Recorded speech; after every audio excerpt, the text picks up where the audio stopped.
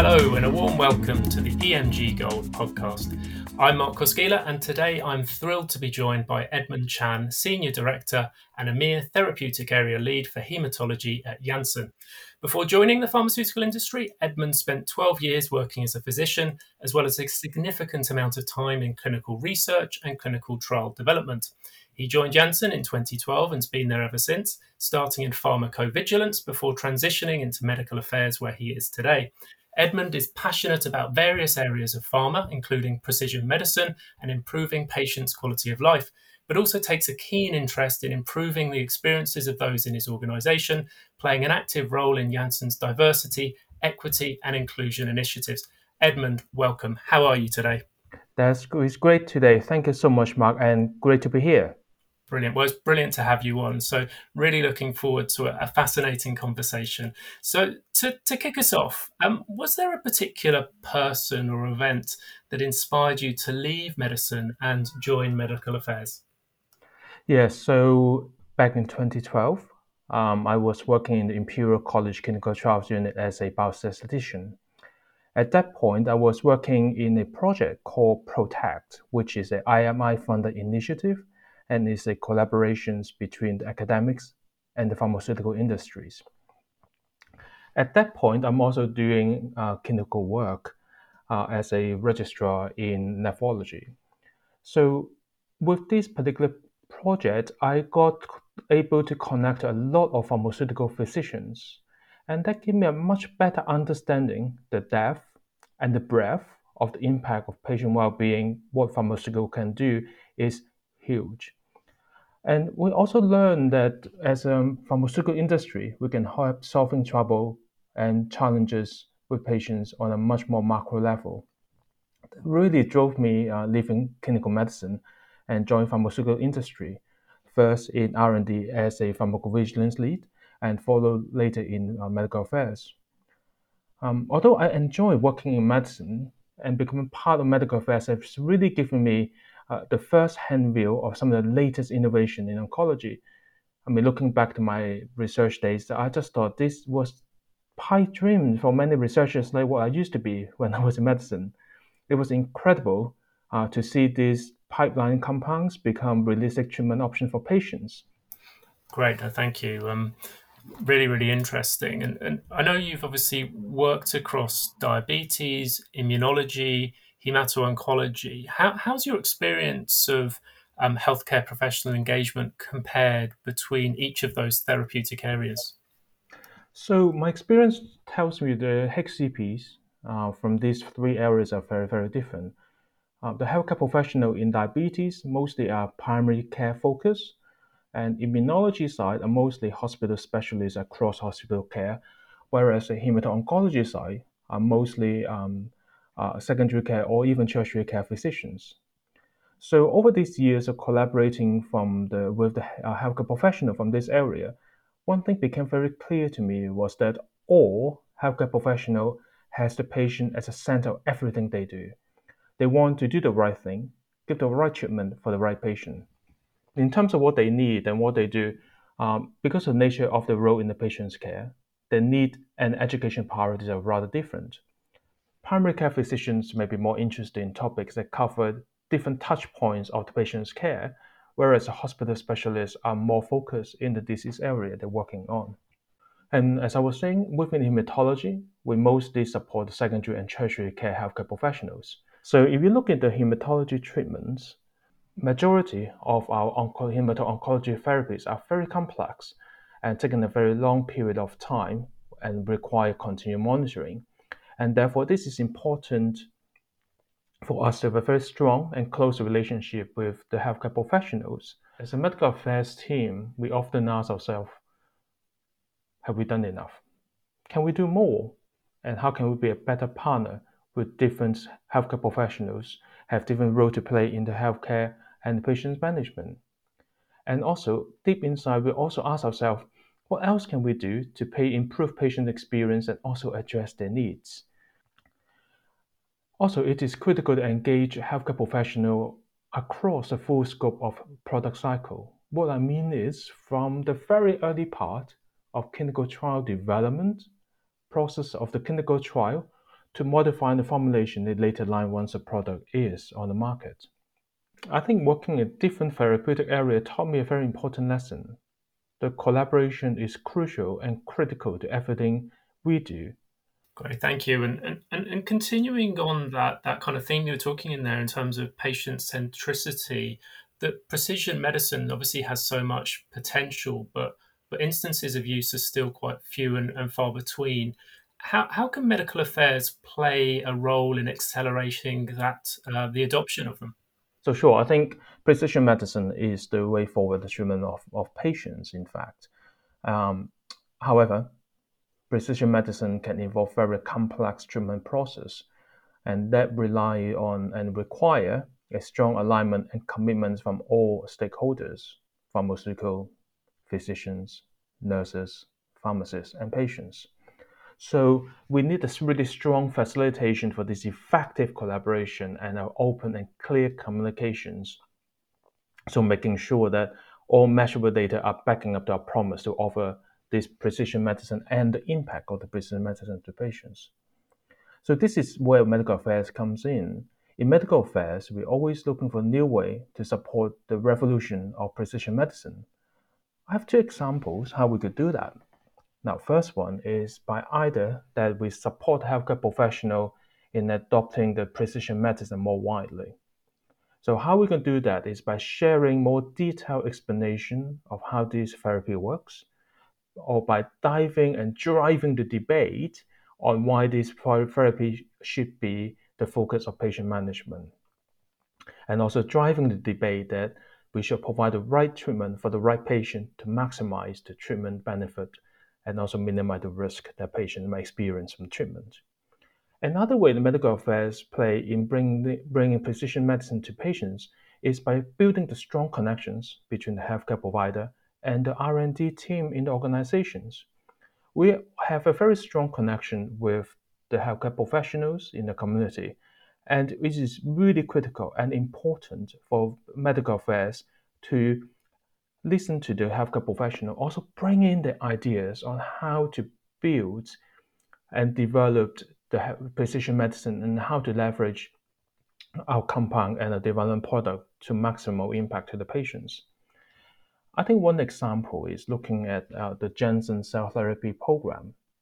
So in the cell therapy program, this is focused on multiple myeloma at the moment, and we are currently working very hard on developing the medical educational program to make sure the healthcare professionals understand the science in the cell therapy, learn the benefit, the risk, what to do to mitigate the risk, and also what are the watch out when we administer and treat the patients with this therapy.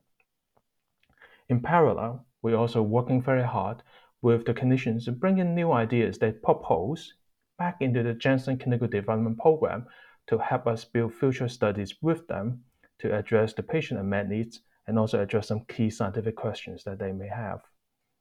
Great, no, thank you. And you talk there in terms of kind of maximizing impact and I guess really improving patient outcomes. So how can medical affairs play a greater role in the future of improving the quality of life for patients undergoing cancer treatment?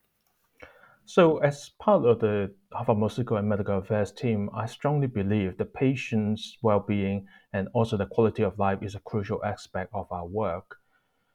I think when we look at patient response and efficacy, the traditional viewpoint of life expectancy, of course, is just very, very important. However, I think we need to push ourselves and think more is how can we offer more to improve patients' life and really can our treatment to bring patients closer to the normal life as possible. In order to do this, we must put patient in the front and the center of our work, really think and have a good understanding what is important to the patient and what else can we do to support our patients and try to normalize their life as much as possible. In Janssen, we have a very strong collaborations between our company and also the patients group across the EMEA region. We have regular touch points with the patient organizations, really have a very open conversation to share with them what Janssen is doing, and also hearing out from them what their feedbacks are and what else and what's more can medical affairs and Janssen do to support the patients and improve their quality of life. So in hematology, we recently have a number of innovations who are trying to improve not only the quantity of patients' life, but also quality of patients' life. That certainly with the subQ formulations, it reduces this time-insensitive treatment from hours to minutes. And it was particularly critical during the current pandemic. Not only it keeps the time the patient spend in the hospital to minimum, but as a result, we also free up the resources and the time that's most needed in the healthcare system. So really supporting the patient's life and also supporting the healthcare professionals. The other part is also looking at how can we improve patients' life outside the treatment itself. So as I was saying earlier, hemato-oncology treatment often are time intensive, and as a result, patients have less time or often neglect the hobbies and passion they had before the diagnosis, and of course, that will directly impact their quality of life. That's a campaign that we are working on. I'm really, really excited. Is specifically looking at how we can improve the quality of life for patients with multiple myeloma. How can they spend their time to really improve the quality of time outside treatment? I think quality of life is very, very important, and we are certainly looking at different angles and also trying very hard to improve patients' quality of life, either through the medicine we do and also through support of patients across the treatment paradigm. Great. No, certainly looking forward to hearing more about this project as and when it progresses further. So no, thank you. Focusing on something slightly different now, and we obviously mentioned in the introduction that you play an active role in Janssen's diversity, equity, and inclusion initiatives. How have you seen the priorities of your workforce shift over the course of the pandemic, and what steps are you and I guess the business at Janssen taking to ensure you retain and attract the best talent? Great question, Mark. I'm sure we all agree that COVID pandemic has changed every single facet in our work life. However, I'm half full. I think it also brought tremendous benefit. I mean, first of all, I think we got to spend more time with family. I mean, I remember those days when I'm traveling, sitting in the airport late afternoon, and think I just want to get home. And I think most importantly, right, is because the lack of the face-to-face connection that we have between colleagues, we learn a lot more, and we become a lot more conscious of looking out for others and our colleague who may be going through this pandemics on their own. So in Janssen or within our team, we organize regular non-work touchpoints to check in on each other, just to make sure we provide support whenever it's needed. And I think in some ways, the early part of the pandemic was extremely challenging, as we said, the sudden change in the work environment. But I'm certainly extremely proud of my team and my colleagues, how we have adapted this new way of working and also focusing on each other and how to support each other throughout this pandemic. We know that we need to build a diverse team, so to give us a different perspective and expertise. And also, with this culture, we also will bring in and retain the right talent, which is really, really important to us.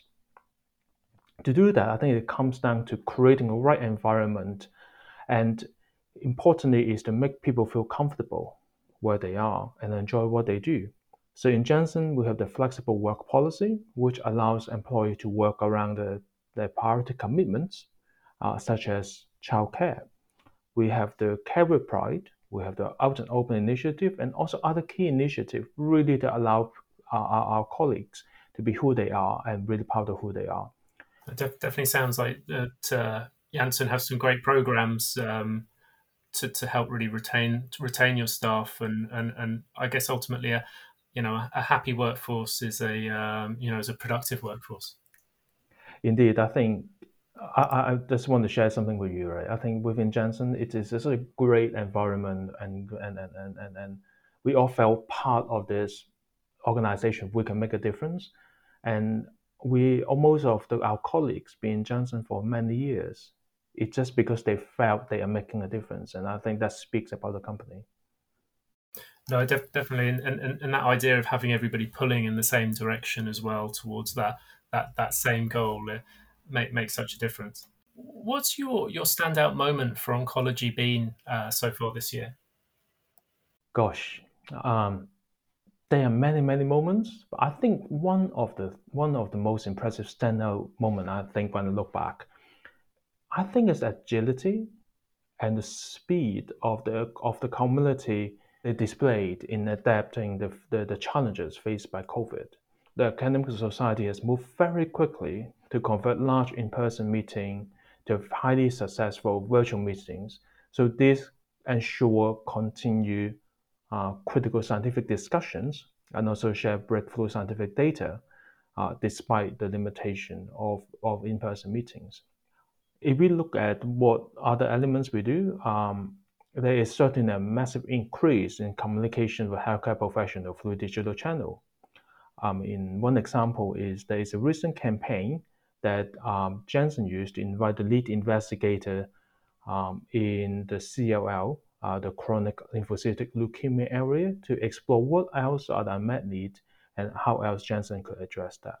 So I think in conclusion, right, I think one of the most proud moment, most impressive changes is the agility and adoption into the new world, and how do we what do we do and how do we adapt and maximize our impact in digital environment.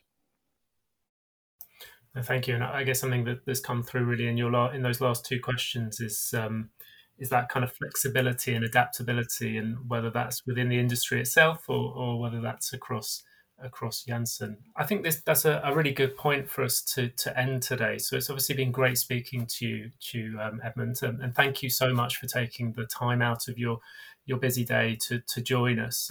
That's all we have time for this week. So to our listeners, if you'd like to hear more conversations like the brilliant one we've just had today, please join us again next Tuesday. And if you haven't done so already, don't forget to subscribe to us wherever you get your podcasts from. Also, why not check out our sister magazine at www.emg-gold.com, where you'll find lots of great pharmaceutical related content. So take care and see you next time on the EMG Gold podcast.